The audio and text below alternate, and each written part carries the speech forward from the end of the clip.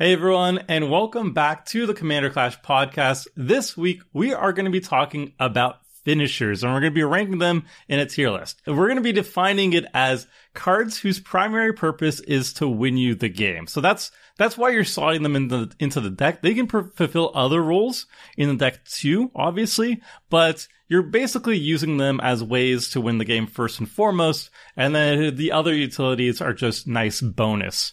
And also, we're going to be excluding cards specifically that say you win the game, because we want to leave that for a future podcast. But anywho, joining me, as always, for this discussion is Seth, probably better known as Saffron Olive. How's it going, Seth? I'm good, Tomer. How are you? Good to see ya. I'm excited. I'm very excited for Vegas next week, too. Yeah. We'll probably have the next recording podcast is probably going to be over there, so that's going to be fun. And then we also have Phil, aka Brew's Kitchen. How's it going, Phil? Okay. Just to reiterate on the definition of cards that win the game, I usually play cards that put me in a winning position, so if you see the cards that I'm highlighting, let's just say they put me in a very favorable position to win. Take that. Just a little warning. Phil, you remind me very much of like how Seth and I used to be like 4 years ago in Commander Clash. It's like winning. What is that? That means I stopped drawing cards. Right? Right? That's awful. So true. I appreciate having that perspective back at the table. And then finally, we have Krim, aka the Asian Avenger. Not Seth. I was about to say Seth. Whoops a daisy. How's it going, Krim? It goes. Freshly moved into my new place, so you're still getting unpacked and everything. So yeah. Nice. And you have internet and everything is all good. Yes. The most important part, yes. Yes. The chaotic part is soon over, but glad to have you here. All right. And now, before we jump into the cards, though, 2 things you can do to support the channel. You can like and subscribe wherever you're listening to this podcast. And the second thing you can do is you can head on over to mtggoldfishmerch.com and you can purchase our beautiful deck boxes, deck sleeves, t-shirts, and so much more over there at mtggoldfishmerch.com. And that helps support the channel as well. All right. Let's kick things off with the finishers. And we're going to talk about some obvious ones, some of the ones that we rate pretty highly. And we're going to start things off with a certain beast that a lot of Commander players are very, very aware of and often die to or win the game with. And that's Craterhoof Behemoth. This is an 8 mana, 5 and triple green, 5/5 creature beast with haste. And when it enters the battlefield, creatures you control gain trample and gain +X until end of turn, where X is a number of creatures you control. So if Craterhoof enters the battlefield by itself, it's going to give itself +1/+1, and you're going to be attacking with a 6/6 hasty trampler. However, if you have more creatures, the damage gets much higher. They all get trample, and it is usually GG's when it enters the battlefield with 5 or more creatures on the battlefield. For ratings, Phil, Seth, and Krim are unanimous S, which is the highest ranking. Oh my god, I forgot to talk about the rankings. All right, for the rankings, for those who don't know, we start off from S to D. From S is auto-include staples, so you're basically powering your deck down if you're not running this card. A is really good overall. It's good in a very large percentage of decks, basically every single deck, but some exceptions. B is only good in certain decks, or small percentage of decks. It could be a staple in a certain archetype, but if it's not a multi-archetype all-star, then it's a B. C is average, it's like mediocre filler cards. We generally don't run these cards unless we have a certain restriction, like a budget restriction. And D is we have to have a very specific reason to run these cards. We basically don't run it unless we have a very janky, restricted theme that requires it. So S to D. And for Craterhoof, we did triple S, Phil, Seth, and Krim, all S's, and I gave it an A. So what do you all think about this? I mean, Craterhoof's just the best green finisher. It's the best overrun effect. I don't even know, yeah, it's really good. I guess you can construct this scenario where it's bad by being I don't have creatures in my deck or something, but it just wins games. Yeah, it's so good. It's just boring. I guess that's argument against it, but it just does its job so well. It's always super lethal if you have, like, even if you don't try to build around it and say, oh, I don't have tokens or something, you usually have your commander and like 2 or 3 creatures, and that usually takes out at least one opponent at the stage you cast it. So it's easy to cheat out. You can blink it. Would you put it in every green deck though? Like, I don't know. That's why I didn't put it as an S. Like, I think it's the best overrun effect. Like, of all the overruns that we have on this list, actually, there's one that I rated higher than this, so I take that back. Of all the 99% of the overruns that are in the format, what can you possibly rank higher than this? I'm so confused. You can't just say that and not tell us. What do you rank higher than Crater Hoof? So a lot of like decks, I will actually just not run this card because I feel like I'm not running enough creatures, or it's like 8 mana and like green is a splash or whatever. But there's one card I actually rank higher as an overrun effect, and that's Akroma's Will. It's one of the few S's that are on my list. Akroma's Will, for those who don't know, it's a 4 mana white instant. It's 3 and a white for an instant. And it says choose one. If you control a commander, as you cast a spell, you may choose both. So option 1 is creatures you control gain flying, vigilance, and double strike until end of turn. And then option 2 is creatures you control gain lifelink, indestructible, and protection from all colors until end of turn. So if you have your commander out, you get to choose both these options. If you have one of them out, or you don't have your commander out, you choose one of these options. I actually rate this S. And Krim gives it an S+, which is even a higher than S, and Seth and Phil give it S. I mean, I might be a little bit biased, right? I mean, I've killed a lot of people with this card. Like, this card I've died a lot to this card. It's so good. Like, when you have your commander out, like, this is absurd. And even if I don't have my commander out, you still have the ability to just spend all 4, like, just a measly 4 mana. So Akroma's Will is just, like, by far my favorite. Is it an overrun? I guess it's like an overrun. It's a super overrun, right? I mean, I use it primarily to, like, attack for lethal. So I think it's an overrun. But, like, the fact that you could just, like, fire this off and save your board from a wipe is so good. And then, like, compared to Crater Hoof, like, I think it does the exact same amount of lethal damage, like double strike, giving all your things double strike, and giving your stuff like +X and trample. This also doesn't have to it gets around blockers, so you don't have any damage being absorbed by any blockers. Even though you have trample, you'll go over it. I love this trample, even though you have protection from every color. It's like, okay, cool. Yeah. But it's like, and also, like, if you have your commander out, they have vigilance and they have lifelink. So even if you kill like one opponent with this, you're already set so you don't die to the crackback, which is a scary thing. Like, if you have enough to have lethal to kill somebody, then you also have to think of, like, will I die on the crackback? And a lot of times there's, like, situations where, like, I could kill somebody, but then I will immediately die, so I can't attack. Akroma's Will is like, nah, you get to kill them. Your creatures still have vigilance, so they can still block afterwards, and you have lifelink, so even if your creatures like get wiped or something and then you get attacked, you probably still are alive from a crackback anyway. So that's why I think Akroma's Will is actually better than Crater Hoof. That's my hot take. I agree with you. There's only one reason why I wouldn't say it. Well, it feels like Crater Hoof being, like, tutorable exactly is like and reanimated is something that's worth mentioning. Other than that, I mean, I still think Akroma's Will is better because I don't have to jump through as many hoops. If I do have the card, right, I don't have to go and tutor it. I don't have to like reanimate it, and it only costs 4 mana, so I can hard cast it. So I do love that. I would say both are S, but Crater Hoof scales way, way bigger. Like, you can't say, oh yeah, if you have 10 1/1 tokens, double strike doesn't really do anything, but a Crater Hoof just nukes everything at this point. Like, Crater Hoof always scales way harder than you think. Like, you think, oh, is that lethal? Oh yeah, you're at -200. Like, you always underestimate how insane the pump of Crater Hoof is. True. That's not saying that. Like, the protection aspect of Akroma's Will is insane, which warrants an S+, probably. Like, it's already S in the, hey, I'm gonna beat you down category. And then it's also like a B, I'd say, in the protection spell. Maybe even because of the protection, literal protection. It's maybe an A even there. It's a bit expensive.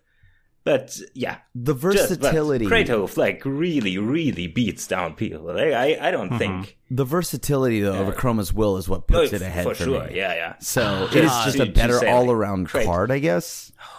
I fills two roles. Like it's a finisher. It's finisher when you need it, but it's also just like if you're in a tight spot, somebody wipes the board, you're like, nah, Akroma's Will. I mean, Akroma's Will is definitely good, but I think you're really underestimating how hard it is to find. Like your white decks are just kind of like hoping you stumble into it. When Craterhoof, like. There's a million very playable green cards. There was like, oh, here's my Craterhoof. Oh, here's my cards that you want to have your deck full of anyway. So I would argue that they're both really good in S tier and that you should be playing both of them in pretty much every deck. But I would say the ease of actually having, they say the best ability is availability. And I think that's where Craterhoof really shines because you actually have access to it when you need it, unlike Akroma's Will. Combos. Like tooth and nail combos or something. You just say, "Oh, you play Kratos? Okay, so you win now." Like, we do have tooth and nail on this list? We do. Yeah. Yeah. I mean, that's kind of just works because of Kratos, because one of these creatures is Kratos. So I wouldn't say all around. They're both. They're both great at what they do. It's a green creature. Like green is the best color in terms of tutoring up creatures, and you can tutor it up for a mana discount too, right? Like, what's that card that's like? It's you sacrifice a green creature and you get to put a green creature from your library onto the battlefield. Natural order. Natural order. Yeah. So I mean, that's 4 mana, I think, right? So you sacrifice like an elf token or whatever, and you immediately, or like an Avengers Zendikar plant, and then you just like get Craterhoofs. I appreciate that. I just think that like I don't know, Akroma's Will is much easier to get the value. I think because I mean, yeah. Honestly, if someone casts either one of these, you're probably dead. So I guess in the grand scheme of things, like we're quibbling over really like tiny differences because usually like the game just ends when either of these cards are cast. These are the best of the best. And I guess on that note, we were talking about like Tooth and Nail. So Tooth and Nail is it used to be like one of the biggest boogeymen of the format, I swear, in like 2011. This is a 7 mana sorcery, 5 and double green, and it has 2 modes as well. Choose one, search your library for up to 2 creature cards, reveal them, put into your hand, then shuffle your library, or put up to 2 creature cards from your hand into play, so from your hand onto the battlefield, and it has Entwine too, so if you pay an additional 2 mana, you can choose both options instead of just choosing one. So instead of 7 mana, you spend 9 mana, you can spend 9 mana, put 2 creatures from your library directly onto the battlefield for 9 mana, so it's a lot, and it used to be like Mike and Trike, Mikaeus Unhallowed, and Triskelion, which does infinite damage, and that used to be like when I started playing 2011. Like that was like, yeah, people were like, "Oh, you're playing Mike and Trike." That was like Thoracle of the casual tables back then. Like that was essentially like, "Oh, you're playing Tooth and Nail Mike and Trike." Ugh, what a try hard. And I literally don't see this card anymore. But it still works. Yeah, it still works. Me, Seth, and Phil gave it A's. Crim, though, much lower on this with a C. I don't know. Is this as good as it? A is probably too high. We're gonna pick like B. Never mind. Yeah, like this. Yeah, I could see a B. This is more like a high C, a low B for me. This is not the finisher it once was, to where it deserves to be like an A, at least in my opinion. I don't know. First off, how much mana you're spending, there's so much stuff that you get for cheaper now, like in cost. So they almost do the same thing or can close out a game. So I don't know why I would play Tooth and Nail. I mean, still gets your Craterhoof plus whatever else to win. Sure. Right? It's a Craterhoof Avenger, no? Craterhoof Avenger does like sure. Yeah, it is a lot of mana. That is the drawback. Like 9 mana is a lot. Although Craterhoof, we just all like universally lauded, and it's exactly 1 less mana if you're not including the Entwine on Tooth and Nail. So it's not like this is not a creature though.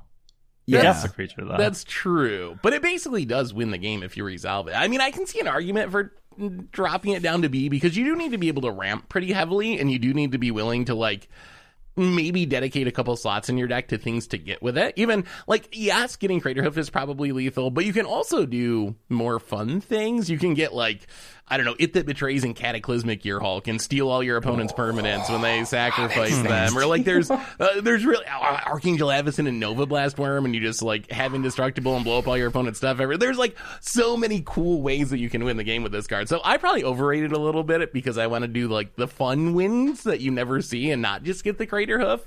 But in all honesty, like it is 9 mana, so B is probably fair because you got to be able to ramp pretty hard to actually do it. And unlike the Behemoth, like the Behemoth is a beast. It's a creature in green, and that's kind of why it's so strong. Yeah, is because it's a creature. You can like reanimate it for 1 mana or 2 mana with Animate Dead. This one you usually have to pay that 9 mana. So like a Chroma's Will. Biased. Chroma's Will is 4 mana. All right, there's a big difference between 9 and 4. Please, but it's white in green. That's pretty 4 easy. mana. I'm super biased about. Wait, how am I blanking on this? We just talked about it. Tooth and Nail. Like when the card got released, I was like very young, and I couldn't fathom the text box on this because I was like the definition of a Timmy. Mm-hmm. I don't play it usually because it feels a little like I don't like tutors too much, and this one feels a little bit too easy. But yeah, I just love the idea of having like, oh, I play these. It's so, man, as a kid, when I finally had a copy of this, it was just amazing. I probably tutored out like random beasts with it, but man. And also, like what Seth said, you can set up some pretty cool combos. Like at this point, you could just win with any other thing, but It That Betrays and Cataclysmic Gearhulk sounds pretty awesome, honestly. I might keep that in mind. But yeah, A is probably a bit too much just because of the price tag. But you can. I mean, you are expecting to die when somebody casts it, right? Yeah, even more than like if you have 9 mana and you entwine it, I assume the 2 things you're going to get out are going to win you the game. Yeah. If you don't, then it's like it feels weird that you spent 9 mana for it. Coiling Oracle, Flicker Wisp, blink it, draw 2, Risen Reef and like Risen Reef and a clone. Risen like, Reef Yarok. Oh yes, boy. The clone just fits in probably. Well, speaking of old cards that Phil likes more than us, Blatant Thievery is next on our list. This is a blue sorcery, 4 and triple blue. For a sorcery that says, for each opponent, gain control of target permanent that player controls. Phil loves this card. It's like one of his signature spells, I would say, for Phil. This is an S ranking for him, as appropriate. I'm a little bit lower on A, and then Seth and Krim are actually okay on it, Bs. So quite a disparity here, from S all the way to B.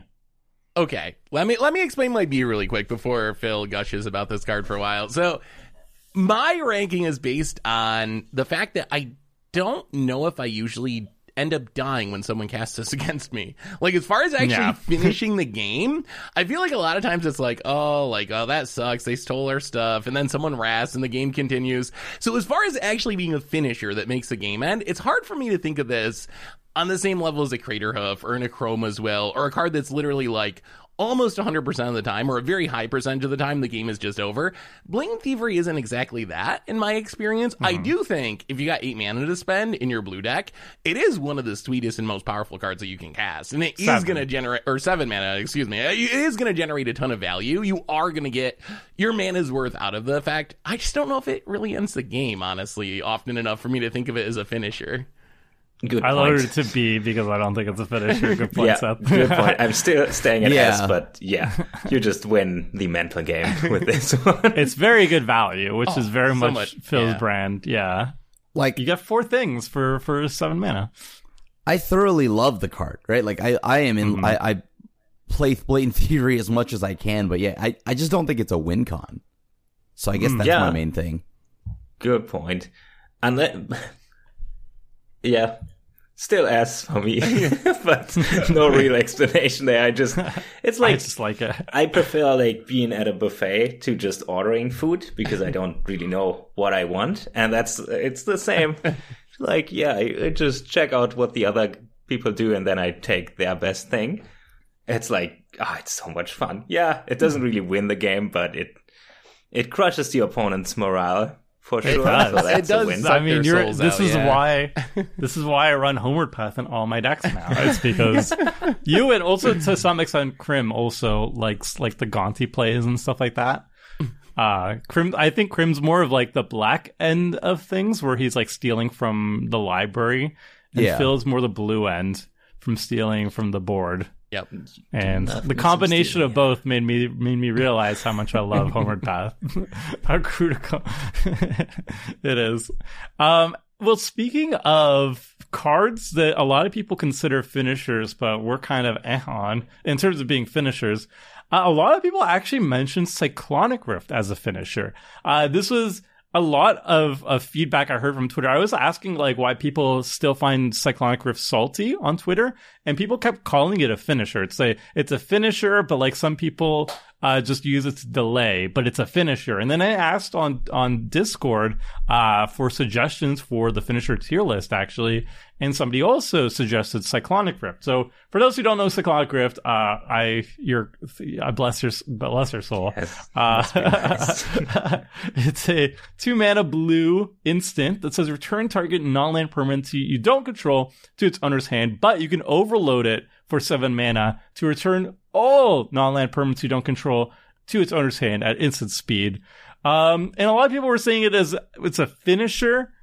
I think the thought process behind that is that like if you bounce all your opponent's permanents, they can't block your creatures, so you can swing unimpeded. I guess. But in terms of for finishing the game, Phil ranked it D. I ranked it C because it's like, I guess, mass evasion. Crim B. Seth S+? I mean, I had no idea how to rank this. I ranked it S+ because that was like our ranking that you play it in any decks, even outside of its original purpose, I think is what we decided on. But I don't really view it as a finisher. I have seen it finish games. Like, it can be a finisher. But when we were trying to come up with like definitions for this, I think we mostly landed on like cards that you primarily play to finish the game. And I would argue that Cyclonic Rift isn't that. You play it because it's like really good value and really good defense, and it's very flexible. And then sometimes as a bonus, it also ends up like bouncing all your opponent's stuff, and you got a big board and you win the game. So I don't know. I've never seen it win. Yeah, like it doesn't win the game. What comes after this might win the game, but like it does not win a game. At best case, like I've seen. I feel like I've seen it. I feel like I've seen it happen where someone has a big board and they just like end of turn, bounce all your stuff, swing in with all my stuff, and kill everyone. I don't think it happens like super often, but I'm pretty sure that that's like happened before. You have a lethal board state, and then you keep 7 mana open, and then at the end of turn, like that's not the finisher. Then that's I could have can do it, but it's just not. Yeah, it can do it, but it's just not good at like finishing. Like, we have better options. If you're looking at it as a finisher, we just have way better options. If you're looking at it as a board wipe, like, okay, yeah, it's very good. Still don't play it. It's not don't do it to your play. We had the hardest time with this because I'm pretty sure I argued it wasn't a board wipe either when we did the board wipe podcast. So I don't know what. I have no idea what Cyclonic Rift is. A troll card, apparently. I didn't know people were so salty. Like, I was genuinely like, I run in my Zedruu deck. I run it in my Mech Titan Cauldron deck. I guess that's the only 2 decks I run it in, but like I never even considered it like that salty. We were talking about this. We talked about it in the previous podcast, though. Without getting too derailed. If you want to check out, we literally talk about the salt scale on EDH Rec. Link in the right corner there. Boom. Very good. But yeah, let us know what you think about Cyclonic Rift. Is it a finisher? That's interesting. But we'll talk to something that I guess is more traditionally a finisher now, and that is Rise of the Dark Realms, which is, ooh la la, is it an expensive card, both in terms of price and also mana cost. This is a 9 mana, 7 and double black sorcery, but it has a very powerful effect. You put all creature cards from all graveyards onto the battlefield under your control. Not just your own graveyard, not just an opponent's graveyard, all graveyards. All creatures, all graveyards under your control. Rating-wise, I gave it an S. Phil and Seth, A's. And Crim is a B. So again, quite the disparity. I'm actually starting to think that it's not an S. I will probably bump it down to an A. I might drop it down to a B, actually. When I think about this, it feels to me like everything that we disliked about Tooth and Nail kind of applies to Rise of the Dark Realms. It's like 9 mana, maybe not as good as it used to be. And it kind of doesn't always win the game, because unless there's like a haste enabler, you're doing this at sorcery speed and you build a big board, and then there's still like a turn cycle for someone to farewell or austere command or something. So it isn't necessarily immediately game ending like a Crater Hoof. So I think maybe it's actually like a B for me now, and it's more like for my Reanimator decks or my Black Ramp decks that I would like it, rather than a good in most decks card. That is precisely why I have it at a B, along with, like, it's a little bit ahead of Tooth and Nail, but only barely. But for the most part, that's why I have it at a B. It's just not what it once was. And on top of that, it's like absurdly expensive, right? So I don't know. It just doesn't do what I want it to do anymore, I guess. Like, Graveyard Hate is even more prominent than ever. So it just doesn't feel like it was what it used to be. I was going to say that about Graveyard Hate, too. I feel like Wizards has woke up to the fact that we need a Graveyard Hate in our decks. In, like, Commander precons now, look at the Warhammer precons. There's a lot of, like, pretty decent cards that just incidentally hate out the graveyard. So I feel like that is also a vote against these mass reanimation finishers, that we're just getting more and more, like, good cards that also have the upside of exiling the graveyard, which really hoses something like Rise of the Dark Realms. That's actually a good point. I remember being stuck with this card in hand a couple of times, not necessarily because of Graveyard Hate, but it also costs like 9 mana or something. And sometimes stuff just doesn't die or go to the graveyard. Yeah. I got it at A. I'd still say if you resolve it, you're in a very, very winning position. You are. But you could argue for a B, but the effect is just insane. Like, the text box in a vacuum is pretty gnarly. A vacuum with creatures in the graveyard, obviously. It's like such a commandery text box. It's just like so big and splashy. Tomer, I got a question for you, though. I might be sidetracking us a little bit. How do you compare this to Eerie Ultimatum, which is like kind of similar? Eerie Ultimatum, it's a 7-mana Abzan ultimatum, so you gotta have 3 or 2 mana of each color combination, and it gets back 1 of each permanent from your graveyard. So that includes non-creatures, but it only hits your graveyard. Let's say you're an Abzan, and you want one of these big reanimation finishers. Which one are you going for, Tomer?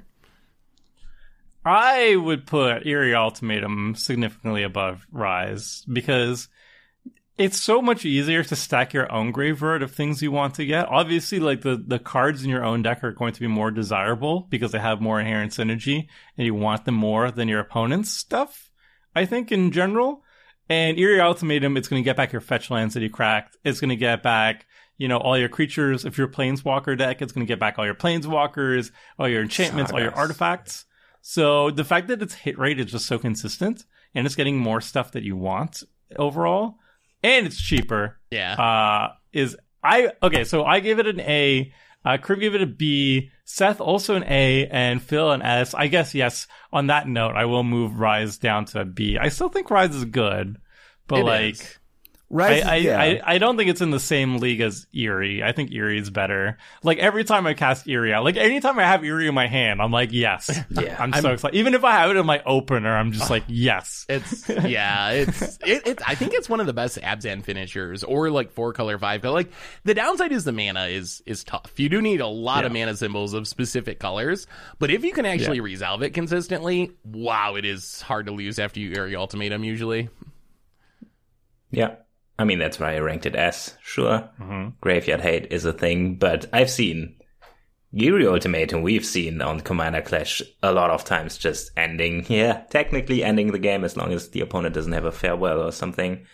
But getting back sagas and artifacts and everything that got board wiped along the way, it doesn't get it. It gets everything with a different name, right? So you don't get multiple forests, but the nature of Commander, unless you're playing like Red Colony or something, then I probably wouldn't play it.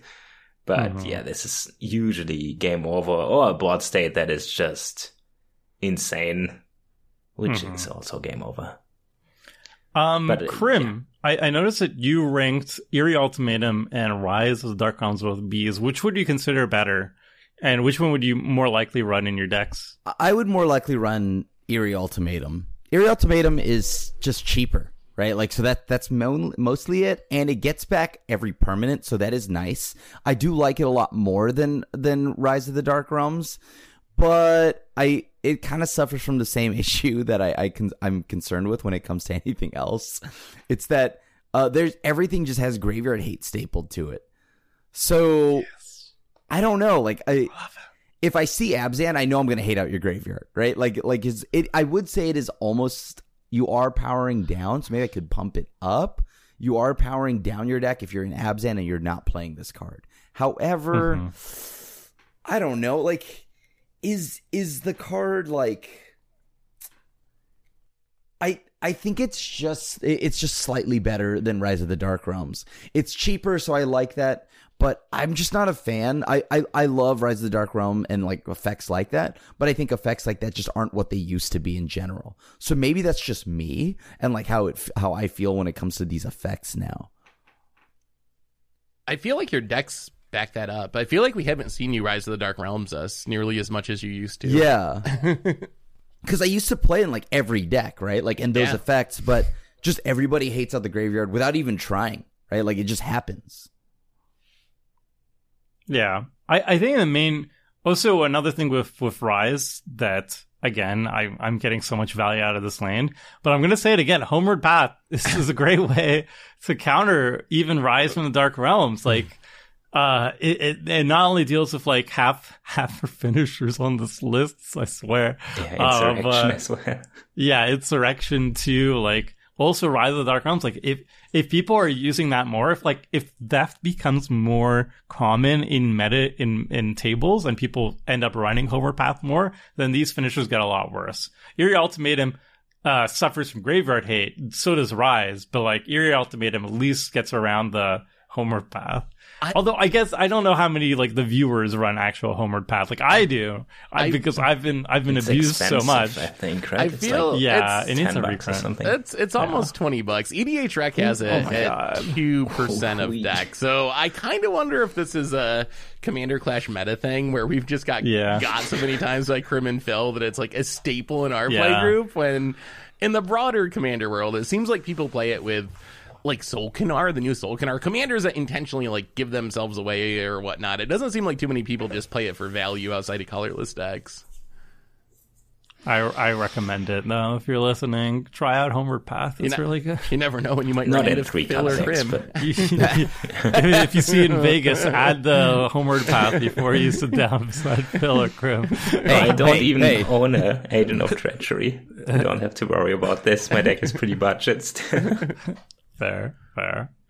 Well, speaking of another theft effect that we rate very highly, that is the old staple Insurrection. I was first introduced to this card with the original precons, and we got to showcase it a little bit in the Commander Clash. But for those who don't know, this is a 8-mana red sorcery, 5 and triple red. And it says untap all creatures and gain control of them until end of turn. They gain haste until end of turn. So all the creatures on the battlefield, all your opponent's creatures, all your creatures get to untap and immediately have haste, and you get to attack. And generally speaking, you cast this, even if you didn't have any creatures, you steal all your opponent's creatures, somebody's gonna die. Sometimes multiple people die to Insurrection. And we rate this almost one of the highest ones. This is S for me, Seth, and Phil, and Crim gives it an A. What do you think about this card? I have to throw an asterisk, because S means play it in every deck, but I actually think you shouldn't play it in every deck. That's its ranking based on its power.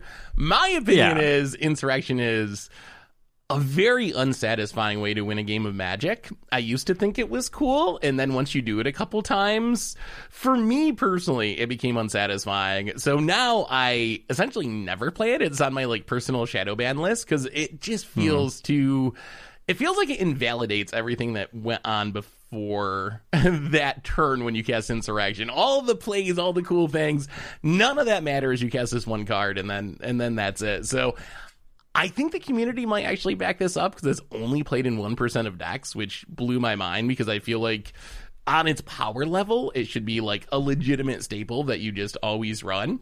But it seems like maybe other people are in the same boat where after Insurrection a couple times, it just stops being fun, I think.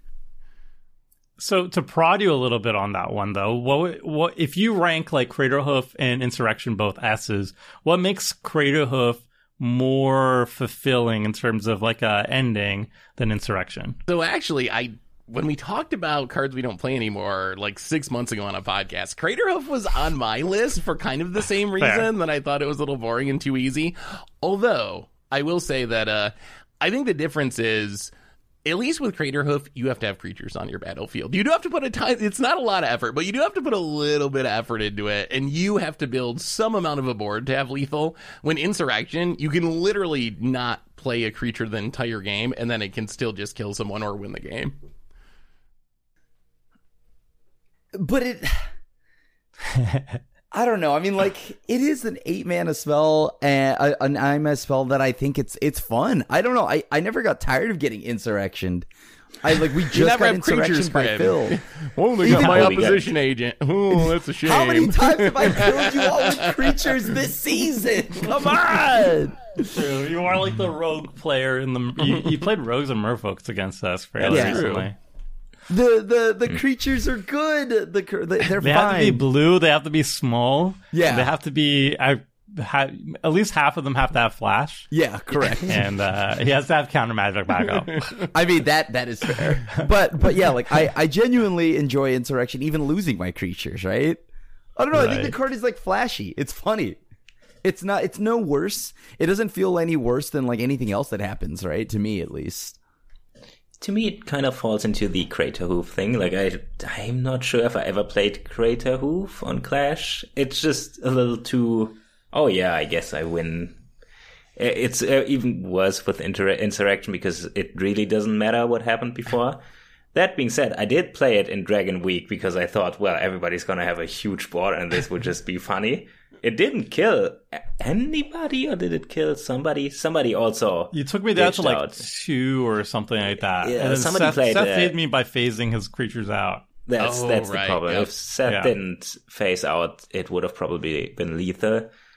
But yeah, it feels a little uninteractive. It's kind of the same with Rise of the Dark Realm and Craterhoof Behemoth. Just insanely powerful effects that kind of invalidate what happened before, but yeah, I mean, you still can't deny that it's an insanely powerful card. It's kind of weird that it doesn't get played that much, maybe because back in the day it was the finisher, and now it's like, yeah, we've seen that already. Let me ask you guys something, though. Craterhoof.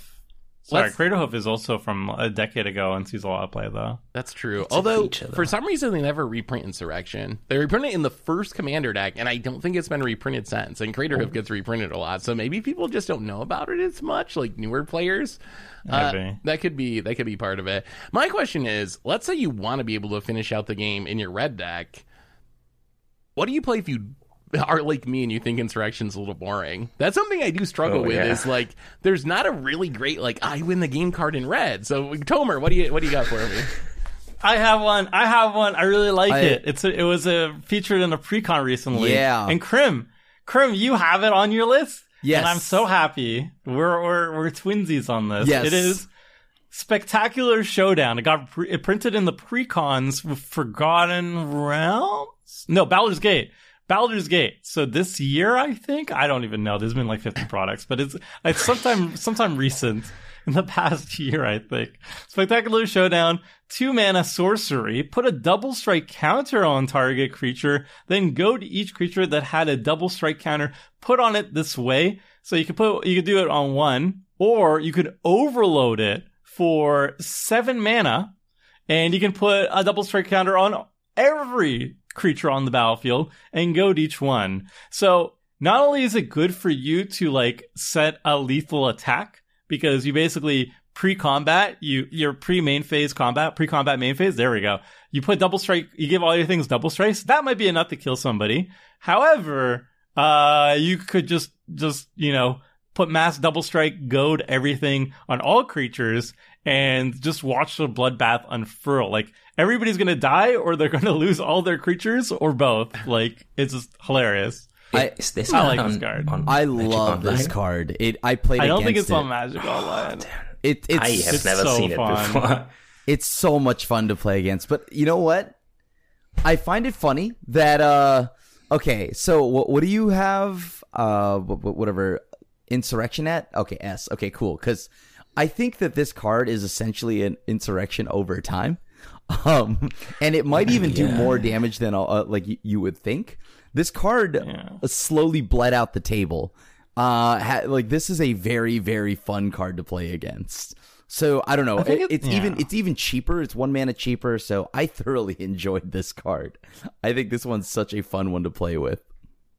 I think it's a lot worse just because the creatures don't have evasion or anything. So odds are, like, if you're like facing a lethal attack, like you could just be like, all right, my thing has double strike, your thing has double strike, we'll just block, and it's fine. It also gives them like unless you're killing people with your own double strike creatures, you're giving your opponents a turn to react. So if they have like a board wipe or something in hand, they can just wipe the board. Block? Who's blocking? Everybody usually attacks somebody else. Yeah. Yeah. And then, true. Like I cast it on like the Pride Month thing, and I had you on for that game, and it was like so I just played the precon. Yeah. It was like I overloaded it, and oh god, it was so fun. But yeah. I think such this is like a fun card. I think this is like a much more fun version of Insurrection, personally. Yeah. I like the power level a lot more, and I think I like how it plays a lot more. As far as like how strong it is, I think it, as you said, is like significantly less powerful than Insurrection. But for me, I think that's a good thing. I wouldn't feel bad about winning with Spectacular Showdown because there's some risk involved. Like it might not necessarily work out. Although honestly, like, would you play this in just any red deck, or is this like a goad card? Like, you got to be goad thing, because I think it came in the goad, like the whatever the goad dragon is, and it's got a bunch of stuff that like cares about you making your opponent's stuff attack. There's like you draw cards when that happens and stuff. Like, do you have to have those support synergies, or you can just be like, I'm a mono red deck, I want a way to close out the game, throw this in there, it's going to be fine? I think it's like Insurrection, where like Insurrection's a little bit better in threat based decks where you can like sacrifice the creatures afterwards in theory, but it's so good that you just kill everybody anyway. So this one is like, I don't know, like it's a lot better in a goad deck, obviously, but I think you could just jam this in and get some good value out of it.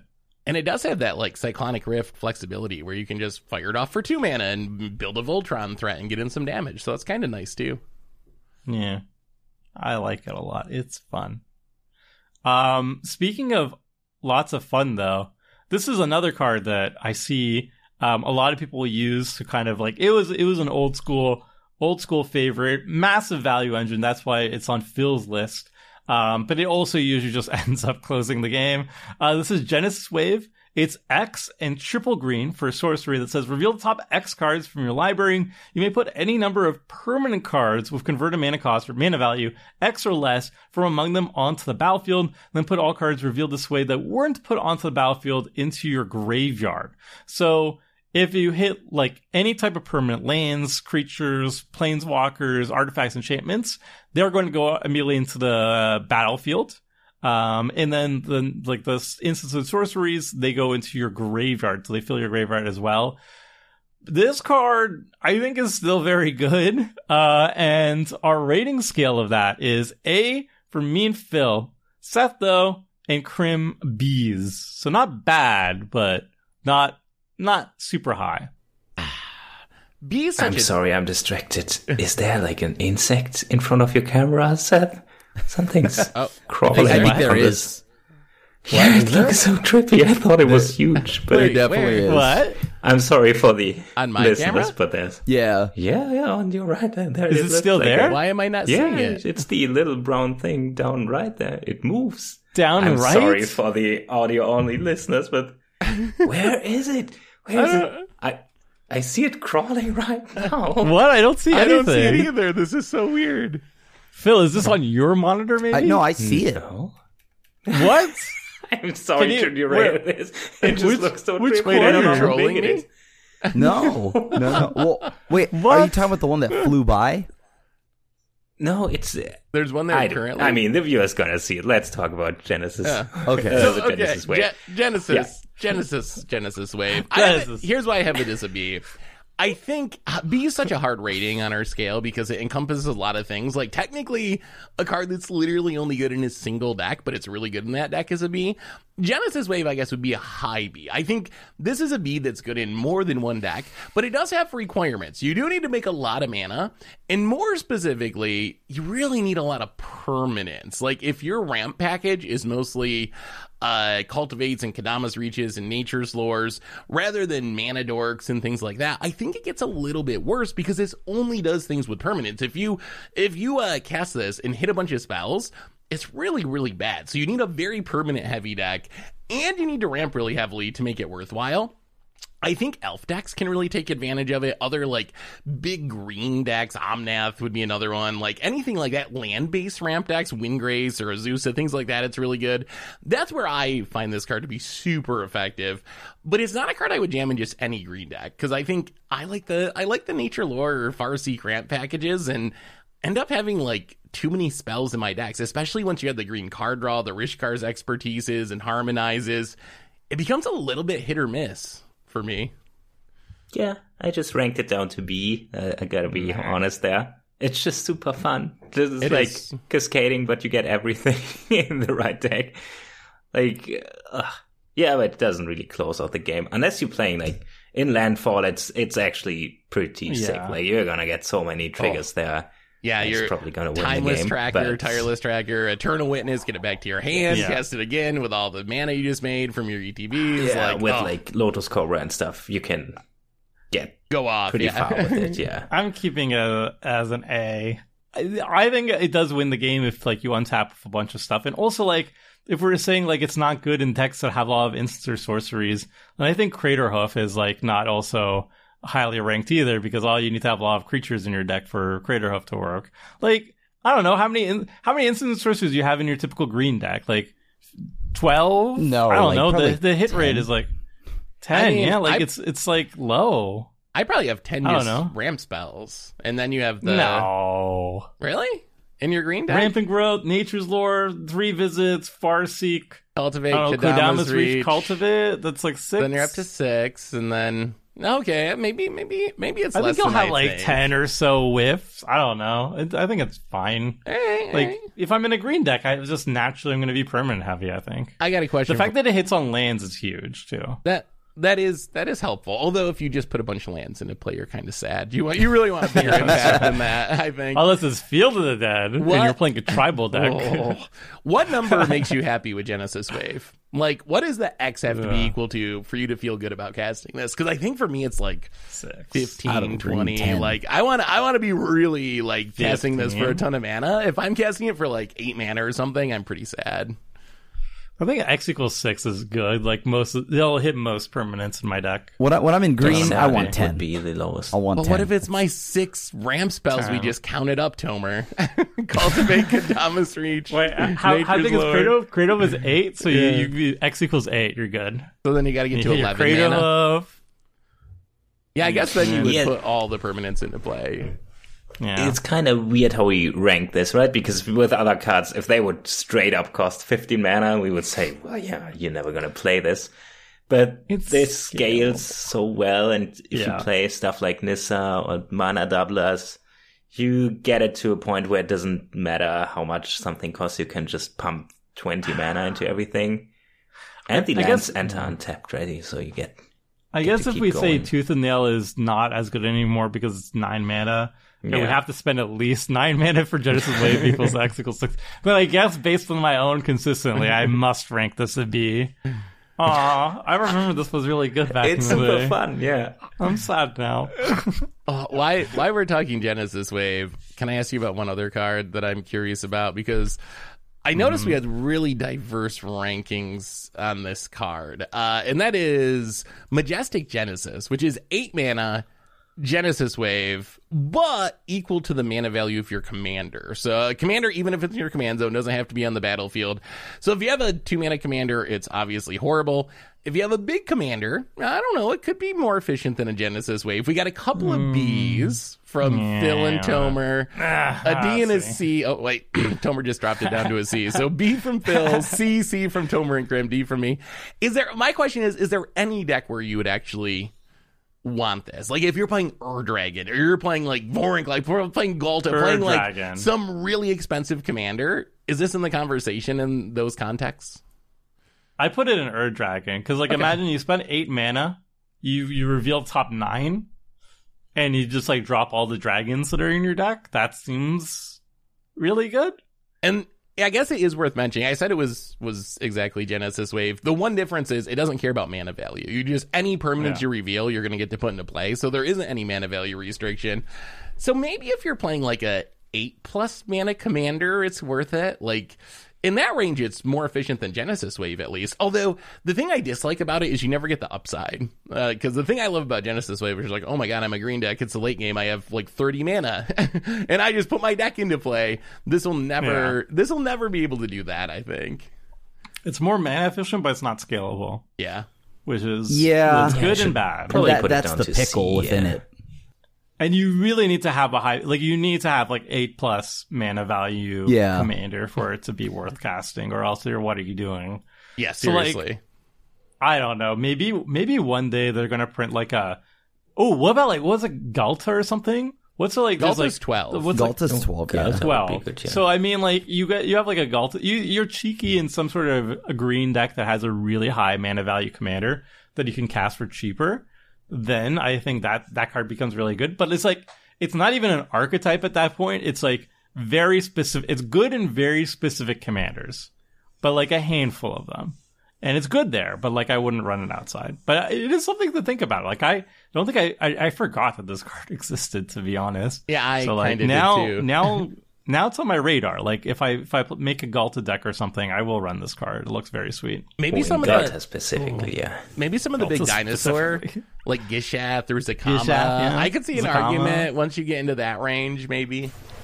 What about this dinosaur? Oh, it doesn't really make sense with permanents, though. There was this dinosaur that gets cheaper for every spell you cast or something. Thrasta, Modern Horizons 2 card. Yeah, but that's kind of like weirdly spell slingery. So I wonder if you'd be light on permanents, maybe, if you're playing Thrasta.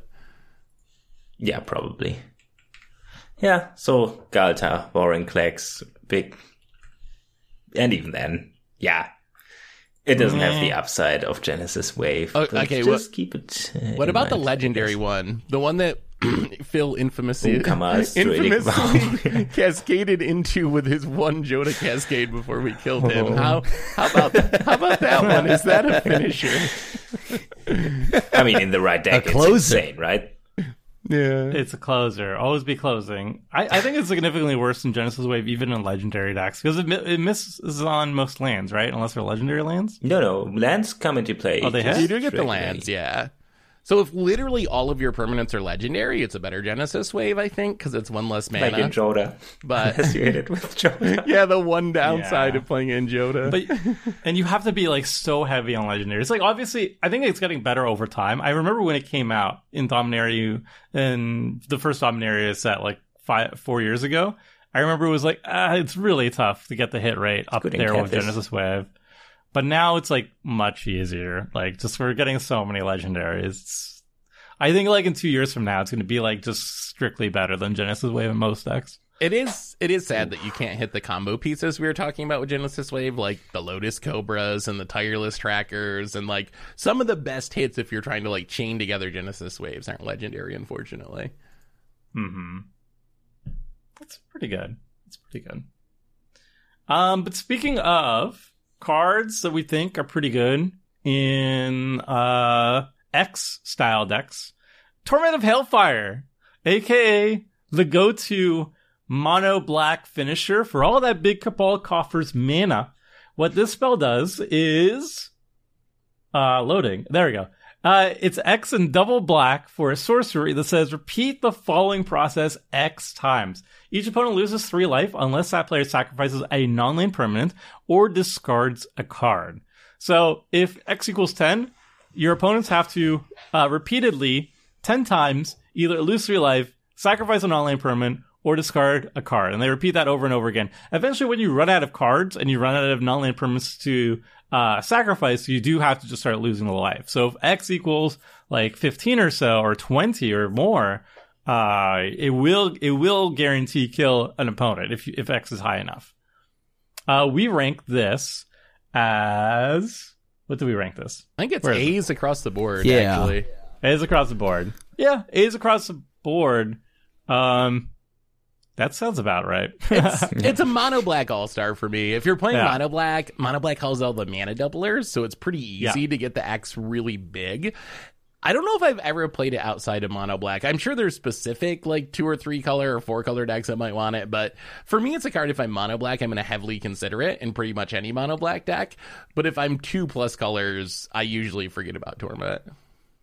Yeah, one thing I gotta say though, like at least when I say, oh, some cards are boring if they just win the game, this is literally just a slot machine where you throw in money and at some point you say, oh, yep, I cast it for enough mana. We don't even need to resolve it. Just go. I mean, this is just a game over button that you press at some point.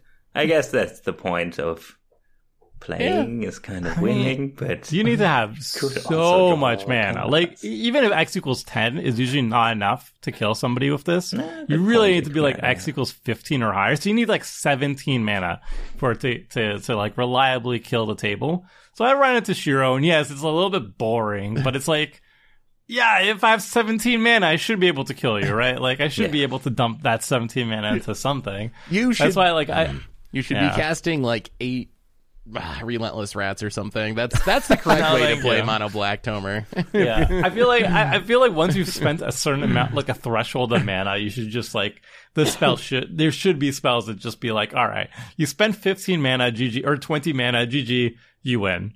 I think that's fine. Yeah, I guess the game does have to end. I'm biased because I run it. That's true. Yeah, I'm biased because I run it in my mono black. But it's like, what else am I supposed to do? Like, the Shiro doesn't win the game, and the 2/2 Bushido's not gonna charge in and finish you off by himself. Usually, I mean, sometimes he will, but like, you know, it's Torment of Hellfire. It's good. It's good. It's good fair magic. You know.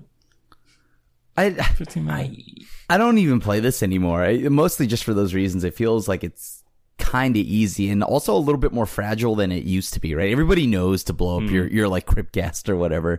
So oftentimes like, you know, like I'm just like, okay, cool, I can do this for like X is 4 because so I don't know. I just personally haven't enjoyed this card as much anymore, and I definitely taken it out of my decks. Maybe in like a Spellslinger deck or something where I know I can like float tons of mana, like in a Kess deck or something. That's where I'll probably pop off with it.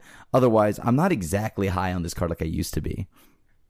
You know, it's also weak against token decks. Like, if you're against a treasure deck or against this, like, any 1/1 token deck, Elf Ball or something like that, if they have, like, 20 things to sacrifice and your Torment of Hellfire is just not going to do much against them, you might as well board wipe. I guess the amount of treasures we've gotten lately probably makes this card worse, really. I hadn't really thought that through, but it's much like someone docksides, and then you cast those, and I'm like, oh, sure, I'll sack, you know, all my dockside treasures. Like, you did nothing with your 17 mana. What do you think about Exsanguinate? I don't even think Exsanguinate was on my list, but when Krim mentioned not really playing Torment anymore, when we first started doing Commander Clash, Exsanguinate was in every black deck. I had it in every single one, and that was my, like, haha, everyone's kind of low on life. I got a bunch of mana. I gotcha. It's double black and X, and each opponent loses X life. You gain life equal to life lost that way. That was my haha, like, I gotcha, I won the game card, and now I never play Exsanguinate. Is that a good finisher anymore, or is that kind of just bad Torment in 2022? Is it just the worst version of Torment of Hailfire? We had it on our list. We give it all Bs. So instead of A's for Torment, we gave it Bs all around. Okay, I might actually swap that around. Yeah. The one thing Exsanguinate has going for it is you can cast it for like X5 and gain 20 life, and sometimes 15 life, and sometimes that's actually pretty relevant, just as like a life gain spell almost. I mean, exactly. Yeah, it's definitely... I probably play it more. I mean, Torment is better at winning the game, but if you have 20 mana, you might as well have 40 mana or something. So I think that might be a little out there. But yeah, casting Exsanguinate for like 8 or something in the late game will probably buy you a couple of turns, maybe kill one person just on accident, but you get so much life from it. So I guess while Torment is just good if you actually win with it, although actually, isn't it just good to Torment for 10 and let the table suffer? And then prey on the weaker opponents afterwards. Like, it's not too bad. You just usually don't cast it if it's not lethal. But Exsanguinate, you actually easily gain like 21 life or something. I mean, I run both into Shiro, and Exsanguinate is exactly like a stall for time thing. I don't usually kill people with Exsanguinate, because like, if you have like 12 mana, it's X equals 10. Unless people are below 10 life, it's not going to kill anybody. So it's not really that good as a finisher. I think Torment of Healfire, even with tokens in the meta, is going to be still better, because every single one is like potentially 3, even though you have to make them discard cards and stuff. So it's not really, but it's still going to be a better rate than 1 mana for 1, which is what Exsanguinate is. But I do just fire this off for like X equals 10, and then I gain 30 life, and then I'm just sitting, I'm vibing until I get more mana so I can cast Torment of Healfire for lethal. I think they're both good, but I think like in terms of finishing the game off, I think Torment's better than Exsanguinate, but Exsanguinate's still very good. And also, most people just run Gary now. I think Ray Merchant of Asphodel Gary's much better. Is just like, yeah, for people who don't know, Gary, it's 3 mana, double black. Why is that not on here, when it enters the battlefield? What? Why is that not on here for a finisher? I feel like Gary... I don't know. I think we forgot it. Yeah. Let's throw in Gary real quick. I would give that one an A, really personally. Finish the game. Like, Yeah, that's Gary's really just life does. cushion, right? really. I think Gary usually does. Like, it's like When you have like enters the 30. game, enters the battlefield, drains each opponent for X, and you gain that much life. And X is equal to your devotion, the number of black symbols on your permanents. So Gary has 2, so you drain everybody for 2, and you gain that much. So usually it's like 6. But it's like Exsanguinate on a 38 creature. more. Yeah, Devotion, or... But the fact that like you can and then reanimate it's so it. like blinkable Yeah. and reanimate, Yeah, sure, okay. like you loop it so easily that I think it's like way better than Exsanguinate, because of the fact that you could like repeatedly get it, and also I think it's more mana efficient too. Like if you just have a board of a couple, if you're like a mono black deck and you have just like a couple other permanents on the battlefield, you're like going to be quickly doing like drain you for 10 or whatever without having to spend 12. You know, so I don't know. I like it. I think Gary's good. I love Gary, but I don't know if I'm buying the Gary as a finisher. Like, is my Esper Sentinel a finisher? Because it could attack 40 or 120 Gary is so much better than that. Is Exsanguinate a finisher? I think they're both finishers. I feel like for me, Gary's a card that I love to play in black decks, but it's usually more of like a stabilization card than when I'm building my deck. I'm thinking of it like, okay, I can gain some life, I can stabilize, rather than, oh, this is my Crater Hoof for my black deck. But it is very good. Like power level, I'd probably give it an A, I guess. Although I still don't know if I would define it as a finisher personally. All right, that's fair. That's fair. Really? I think it's. Gary's definitely more of a people. finisher than any of the other. Like, I guess, like I think it's more of a finisher than Torment. I think it's more of a. What? Yeah. No. Torment of Hellfire is not what it once was. I'm telling, and it's like, But I don't know. how are you gonna get 40 pips? 40 pips is so many. That's so many pips. 40 pips, but like you can reoccur it. So, like, how many times have I won with Gary? Many. Like, seriously, Gary has slayed so many people, or I've lost to Gary. Gary actually kills the whole table a lot more than you think he does. I mean, but is that because people are like, it's late in the game and everyone's down at 7 life or something, and they're like, haha, like, gotcha? Or did Gary actually do, I don't know, like, it's not like a Crater Hoof or Insurrection. When I think of a finisher, I'm thinking, like, boom, like, I just hit you in the face for 200 damage, and Gary is, that's a lot of pips. That's a lot of pips if you're going to do that with Gary. I mean, I love Gary, though, so whatever. We can call it a finisher and give it an A. I'm fine with that. Wow. We're going fast and loose today. It's fine. All right. Speaking of very good and very specific decks, there's 2 cards. Seth, you throw onto your list that are very good for artifact decks, finishers. Cyber Drive Awakeners, number 1. It's a recent card from the Neon Kamigawa pre-constructed deck.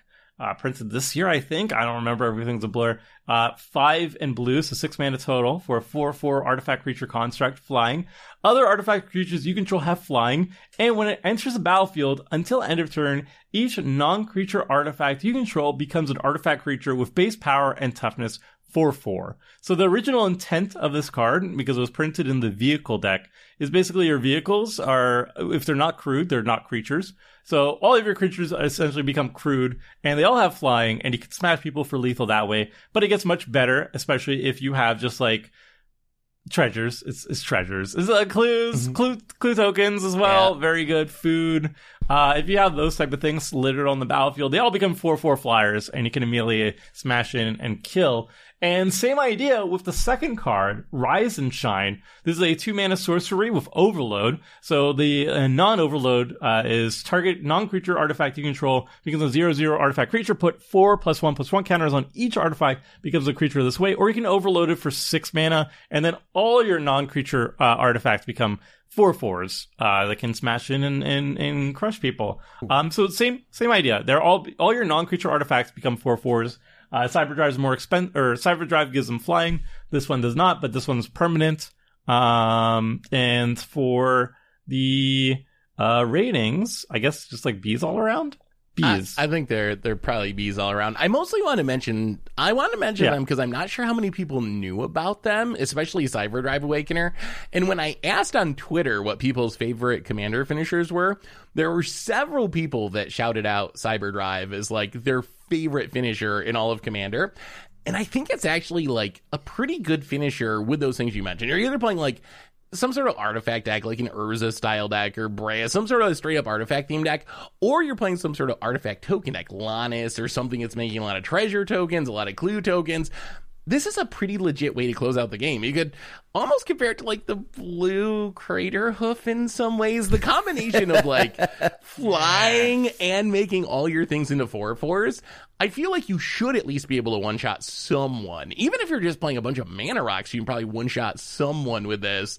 And if you're actually like build around it, you probably can possibly kill the entire table in one turn. So I mostly... Is it expensive? It's like because $2. Yeah, I gotta get this then because Rise and Shine is my win condition in my Lonis deck.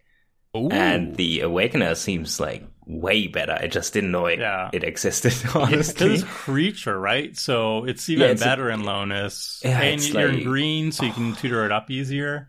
Yeah. It's really good, but it's like in a pre-con, just like Spectacular Showdown. I don't think most people know that it exists. We get so many because pre-cons. They're just like in pre-cons, and we have like 50 of them each year now, so it's like whatever. I can't even keep up with all the pre-con cards anymore, and this is what I do all the time, so yeah. But, I mean, I missed the card. I don't know if was it out when I built the deck? I'm almost sure I run... Kamigawa is when it came out, so it was in the vehicle. It's been about almost a year. Maybe it was just short of me building this deck. I remember playing like Oversimplify and stuff from the Strixhaven one, but I don't know. I gotta get this card because this might actually end games and stop me from dawdling around too much. And it synergizes with my games. Yes, please kill us. Kill us, Phil, please. Yeah, that's right. Is it on Magic Online? No, God, no. Probably. I thought Imagine. God, no. Wait, they added the whole... It is available online. Hallelujah. Oh my God, it is. They put it online recently. Way to go, Moto. But yeah, good job. If you're not playing an artifact deck, you have no use for this card. But if you are, keep it in mind. If you've never heard of it before, look it up because it's only a couple of bucks and it is a decent way of finishing the game. I don't even think it's artifact decks, though, honestly. I think it's more just like a Lonis deck. Because, like, I have an artifact deck, and I have a lot of artifact creatures, and this does nothing from my artifact creature deck. Like, none of them get boosted. I don't really have non-artifact creatures in my deck, so it doesn't really do anything for me. I mean, you also don't want to turn your valuable, like, mana rocks or, like, Aetherflux Reservoir into creatures that are very vulnerable, but clues, I got enough of them in Lonis. And I guess treasures and stuff as well, although blue has more to do with clues. Well, like, the Awakener is great for that because it's only until end of turn. So they have flying, so they're not going to die to blockers or anything usually. And then after your turn, they become creatures again, or non-creatures again, so they're not going to get wiped or anything like that. So I think that's good, but it's just like, if they just pumped all my creatures, then that would be great. But it doesn't. It's just like, it's specifically, if you have treasures or clues or food, then I think these cards become really good. But if you're just like jamming it into like an average artifact deck, I actually don't think they're very good. You really have to have a lot of non-creature artifacts for them to be doing anything. I guess that is true. You do need to have a lot of non-creature artifacts. I guess the other exception I might make is vehicles, just because along with turning them into creatures, you're probably getting attack triggers or combat damage triggers or whatever other shenanigans your vehicles are doing. So as a way to like turn on your vehicles for a turn without crewing, it's probably pretty good too. And the Awakener gives them flying too, so some of the vehicles don't fly, so that's an additional boost too. I like that card a lot. I should also say that I think Rise and Shine probably maybe should be a tier lower. I think turning them in is a finisher. It's fine if you kill people with it right away, but I don't like that it keeps my artifacts as creatures forever. I feel like that's just setting me up to get blown out by your wrath. So if you don't actually kill everyone, you're probably going to lose all your mana rocks and all your whatever that you're accidentally turning into creatures forever. So I would definitely rank Cyberdrive Awakener on the spot, right? Like with if you kill them as stop, then you're good. Then you're good. So if you got a bunch of treasures or clues or whatever, then it's fine. But I think Cyberdrive Awakener is like definitely the better of the two. Yeah, it gives them flying. And also you're never going to like non-overload Rise and Shine.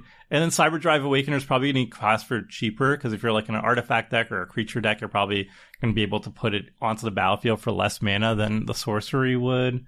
And you could find it easier too, because it's a creature. So, and it's an artifact. And it's ETB. So there's a lot more synergy with an artifact creature than a sorcery in artifact decks. So they're really cool though. It's just kind of a shame that like there's so much product that like it's really hard to keep up. So this is why we have these podcasts. We're just talking about cards that we think might have slipped under the cracks recently. But yeah, so speaking of cards that slipped under the cracks, okay. So I wanted to talk about this actually when we were talking about like Torment of Hailfire and Exsanguinate. But there's one card that I put in as a finisher for Skull Tribal. And I think it's actually pretty good. It's Skull Storm. This was also printed in a pre-con. My boy Skull Storm, where are you? Where did I put it? Is it not on the list? Oh no, I cut it out. All right, 1 second. I gotcha. Skullstorm. Yeah. It is 9 mana. It's a sorcery. It says when you cast it, you get to copy it for each time you've cast your commander from the command zone in this game, and each opponent sacks a creature, and each opponent who can't sack a creature loses half of their life rounded up. Take it away, Tomer. So hear me out. So let's say you're a partner deck, for example. You have 2 low-cost partners. They're just dying left and right or whatever. You're recasting them a bunch of times. Or you just have like a low-cost... You have a low-cost commander or whatever. And it's dying. And you recast it like 3 times or something. Then you Skullstorm, where you get... like you cast it and you make 3 extra copies, 4 extra copies of this. Your opponent's... It's basically a board wipe plus people lose like half their life total. So like if they're at like 30, they lose 15 life and they lose all their creatures. Like that seems really good. And then if they don't have creatures, if you cast this when they don't have many creatures out, then you're like, they go from like 30 to 15, from 15 to 8, or is it rounded down? It's rounded down to 7, and then from 7 to 3, and then 3 to 1, and then they're dead. So it's like, if you wipe the board and you Skullstorm, like, oof, oh boy. Yeah, like, yeah, okay, it's 9 mana, it's fine. But it's like, we were talking about like, oh, you can circumvent Torment, and oh, Exsanguinate, you have to spend so much mana. You have to spend like a silly amount of mana. But whereas this one, it's 9, fine. It's the same, yeah, it's a lot of mana, and your commanders have to die a lot. But like, if you're in a partner deck, for example, I think this card is really sweet. Or if you're in like Tiny Bones, then it's very thematic. 2 mana commander, it's gonna die a lot. It's Virtus as well, right? The commander that actually has a partner, Virtus and Grom or something. I played them in the it was actually a half-life tribal deck because Virtus already halves the opponent lives, and it works pretty well with. I mean, it doesn't really matter how much it costs because you have to recast your commanders and stuff. So it's a super late game card, anyways. But yeah. It's pretty insane if you kill somebody with it. I mean, what's the minimum copies you want out of it, I guess? Yes, like three copies, so you cast your commander 3 times. I'm the only one who likes it, by the way. I gave it a B. Crimin, Phil, C. And then Seth is just like, nah, with a D. I don't cast my commander. I've gotten better at that, but You've gotten better at that. I have improved. Actually, my real problem with the card, other than me not casting like statistically, didn't we do stats and we found out you cast your commander on average like 1.5 times a game or something? Like, if I'm remembering right. So I feel like you do need to be in a specific deck that's kind of actually trying to make this card good. But the real concern I have isn't this just like hosed by your opponent having creatures?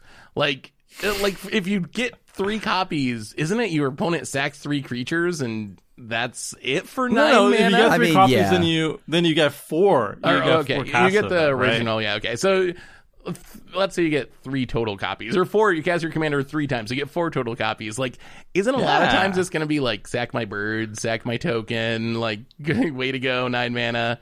Like, have you actually had it work out, Tomer? I haven't played with it, so I shouldn't speak more. Okay. It would be really sweet if it did. No, Tomer, you did play this, right? No, that was the. I don't think I've ever. I don't think I ever won with it. No. If you could combo with Wrath the board and then this and cast your commander a bunch of times, that could do it. I mean, yeah, massive brain play. I won with it. Tomer played the blue one of the cycle against us at some point, and it was really good. But the black one is very ambitious, but it's pretty cool. Yeah, I played the blue one, and I copied like a bunch of stuff. It's copy like artifacts or something like that. You make token copies of artifacts or something like that. And this one is just like a finisher. I mean, the downside, the bar of this, if you cast a commander 3 times, and yes, it's a lot, but like you have 4 copies, it doesn't make you sacrifice your own creatures. It's like a one-sided wrath. But like you get them 1 time and they lose half their life. 1 time. They don't have 1 creature to sacrifice. Boom, lose half their life. And then they're all juicy and vulnerable for lethal swing or something like that. I don't know. Maybe it's not that good. All right. Maybe it's not good. It is cool. Skullstorm. It seems like a fun like challenge to win with card. Like if you say you won with Skullstorm, that would be a good story to have in the back pocket. If you're bored of Torment of Hellfire and Exsanguinate, but you still need that finisher, pick a commander that's pick a commander that's low cost that everybody hates and will kill on spot. And then you're like, bam! Well, you killed my commander that fed into my plan. You fool! You activated my trap card, Skullstorm you. Dude. Tomer's infomercial is like, are you tired of winning games of Commander? Are you tired of casting good Magic cards? Well, then do I have a Skullstorm for you? Torment of Hailfire, boring. And I just like put the stamp thing on the screen. Yeah, it's so Insurrection, good. Too easy. Try out the new Skullstorm. Of Hailfire. Boy, do we have the hoops for you. Just cast your commander many, many times and then hope for the best and hope your opponents don't have creatures and you win the game, maybe. Is it cast from the command zone? It or is, could you just bounce? Command zone, yeah. Otherwise, you could probably get some crazy. Yeah, please. It would have been OP otherwise. It would have been too good for 9 mana. All right, fine. I don't win anybody over for this one. I'll concede. We'll concede that one. Do we have anything else that we wanted to talk about? Oh, there's another value card here that Phil really likes. I don't know. The finisher aspect of this is going to be strange, but I do think it's sweet. This is Aminatus Augury. 8 mana sorcery, 6 and double blue. It says exile the top 8 cards from your library. You may put a land card from among them onto the battlefield. Until end of turn, for each non-land card type, you may cast a card of that type from among the exiled cards without paying its mana cost. So you could get up to like 8 hits, I think. It's like land, creature, planeswalker, artifact, enchantment, instant, sorcery, tribal? No. Oh, yeah. Instant sorcery and with tribal. Really? Tribal's a card type, right? Okay. So, yeah. Yeah, but okay, fine. Up to 9, I guess. Your Bitter Blossom. Sorry, up to Yeah. That would be 8, I think. I think it's 8. Yeah, that would be 8. Did I rank it as? Man, this is almost... No, Phil put it as an A. Okay, at least. Seth and I B, Crim C. I think I'm probably going to put... Okay, so C. full That's a C for disclosure, me. whenever I cast this card, I somehow manage to get Memnoric Deluge with it, so I instantly afterwards copy the same thing 3 times, so I get the top, 30 cards or something, and can play my deck, and this worked 2 times already, so for me it's an A, and it's a finisher. It's probably not. It's probably literally a B, because you really have to structure your deck in a way that can cast a big sorcery, but also has creatures, artifacts. And so it's usually, I played it in like spell slinger type decks, but with like stuff like primal amulets and creatures that like Baral that makes spells cheaper, and then you need to copy it. Man, it's more like a fun win, honestly. You win the game because you had the most fun. Let's say it like this. That's why it's an A for me. I like that you like it, because I like seeing it. We've seen Phil do super crazy random things with it. Like, we have seen Phil win games. I believe he won a game with it. Although, I think most of Phil's finishers are the cards that, when he plays them, we're like, oh my god, we gotta finish Phil. I think he might have misunderstood the theme of the podcast, and it's cards that make us finish him before he kills all of us. How many times has Phil won the game after resolving this, or how many times has he immediately died because we had the band together? But it is really powerful. Is a finisher. Like, you can cast up to 8 mana. You get to cast basically 8 spells, and you circumvent the mana cost because you get to cast them for free. So, like, yeah. I mean, probably not going to have a tribal thing, but if you had 7, that's like really good. But just like the odds of getting that much is. You need to have like a very specific deck. Like, it has to be evenly distributed card types. And then you probably need some sort of like top deck manipulation. I mean, really though, like if you think about it, even if you hit 4 or 5, it's not bad, because you're going to cast them for free too. So if you're like drawing 4 cards and casting them for free, that's still not bad for 8 mana. And you can sequence them. Like, you can play them in the way you like. Like, if you have like a fog effect and a Blatant Thievery in there, you can play Blatant Thievery and then copy it on the stack. Well, that's you were like casting like instant speed spell copying, and then the spell, like you're able to get that all from your piles of this, right? Something like that. Yeah, I don't know which deck exactly it was, but I was copying spells. Yeah, I remember it looking absurd the few times you've done it, but it is narrow, I would say. You really need a fill deck where it's just like big haymakers dot deck. Like, if I was building like original Joda or something, I'd play this. Or anything that lets me cast it for free. I'd like Jaleva or something. I'd play this. That's I mean, if you have Soul Ring on turn 1 every game, it's probably a staple. You're like a quarter of the way there on turn 1. You're good. You're halfway. Krim does not like this, though. This is a C. But you love Amanatu. I don't understand. You don't like her augury? I don't like her augury. Just seems like oftentimes I whiff. It's too much RNG. Even brainstorms for you, right? Like that's even better. I mean, the brainstorming's nice, but it's still too much RNG for me. I don't know. I don't like it. I've cut it from my decks. I like Amanatu, and I wish she'd get more cards, but this is also just a little too high up in cost for me. And I really don't like the RNG of an 8 mana spell like that. Yep. Fair. All right, one day. I want to see more Amanatu's augury now. I kind of forgot. I just want to see more cards with Amanatu that aren't her augury. Wasn't she on like a promo or something recently? I think she's gonna like team up with like. Wasn't there like she was like on a promo? I swear she was like on like a promo post or something recently-ish. I thought she was gonna show up in like Dominaria United or something. I thought she was in Double Masters. Well, a lot more. Yeah, she was on. That's what it was. Masters. Oh, okay. Yeah.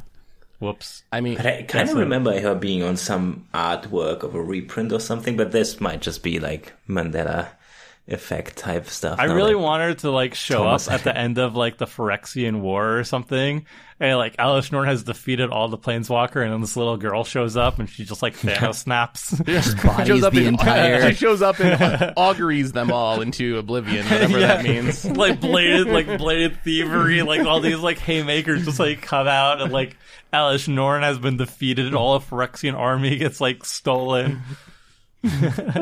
Little girl shows up, destroys. Anywho, I know we're running out of time, Tomer, but you did miss one card that, and I think this is probably intentional because you have it ranked as a D and everyone else ranked it as a S. I'm just going to say, I know you said we couldn't talk about all win cons, but technically Divine Intervention doesn't say win the game on it. Yeah. okay. What does it do? So? It's 8 mana. It's an enchantment. It comes into play with 2 counters on it. And during upkeep, remove a counter. And when the last one is removed, the game is considered over and it's a draw. It draws the game. Me, Grim, Phil, S tier. Literally across the board. Tomer, D tier. Tomer, why do you not like Divine Intervention? You need to explain yourself in the next 3 minutes before the podcast runs out. The viewers want to know, Tomer, why do you hate fun? I'm literally the only one here who has won with Divine Intervention. Not even nobody won, actually. So. Yeah, I've drawn with Divine Intervention on Commander Clash. The record can show it that I have achieved. No, I can't even say victory. But it's like you achieve. It's a victory. If we define finishers as cards whose primary purpose is to win you the game, this literally does not. It literally, by the text on the card, does not win you the game. It draws you the game. It's 8 mana for this effect, and you have to wait 2 turns unless you have ways of removing the counters earlier. I'll give Tomer that. It is not a win condition. It's if winning is trolling your opponents, then yes, I think trolling. It's a win. Trolling. I mean, that is group this is again cards. It's all casual win. Magic. You didn't know. Nobody won. Everybody hates when someone else wins. So it's not about the destination; it's about the journey. The Divine Visitation makes sure that the journey is painful too. I don't know about that. I just don't get the card, honestly. Like, obviously, S. It kind of stands for a satire there in the rating. But how do you... why?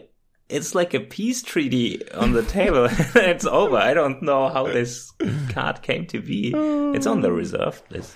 Oh, it's hundreds and hundreds of dollars, yeah. So you'll never actually get... None of us will ever play with it in person, but I think I just had to slip it on here because until Wizards prints a bunch more Draw the Game cards and we can do a Draw the Game tier list, I don't know nowhere else to put it, and I love the card, so... The card is funny. We have to ask Mark Rosewater, what's him on the Storm scale if you draw the game? There's no other. There's no other ones, right? This is it. I don't think there's another card in Magic that can do it. Yeah, that's it. I mean, it doesn't make sense. It just ends the game. It's what we need. The most anticlimactic way. Yeah, but it just. I mean, you gotta appreciate the card for this. It just does such a unique thing. I want for this is what I want. I want like a super ultra pushed version of You Draw the Game that's like vintage playable. Like it's so good that it will consistently do it. And then like you have to ask, like, do I just run this in the sideboard if I think I have a bad matchup or something, and then I'll just like intentionally draw instead of trying to lose?